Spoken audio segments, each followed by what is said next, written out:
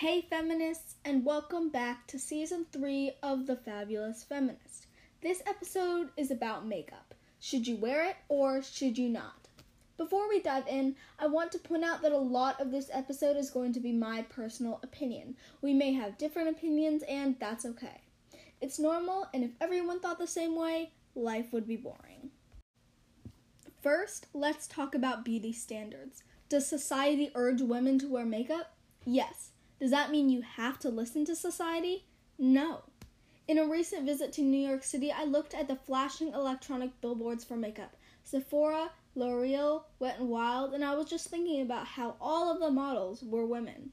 The world says that makeup makes you beautiful, and that's what the ads say, but in the most deceiving ways. Highlight your jawline, enhance your lip shape, and awaken your eyebrows, are all the sly ways companies make you want to buy their products.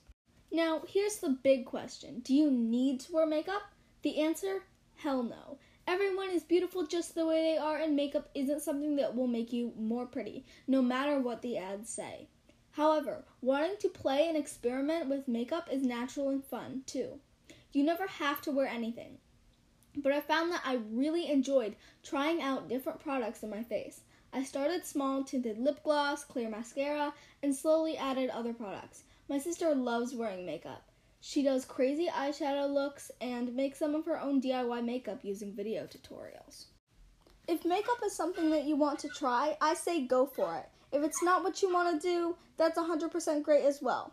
It's not being a rebel to not wear makeup, but at the same time, you're not falling into beauty standards if you do decide to wear it. That's all for today's podcast. I sincerely hope this podcast gave you a new perspective on makeup. I'll be back at you with another episode soon, so stay tuned. Bye!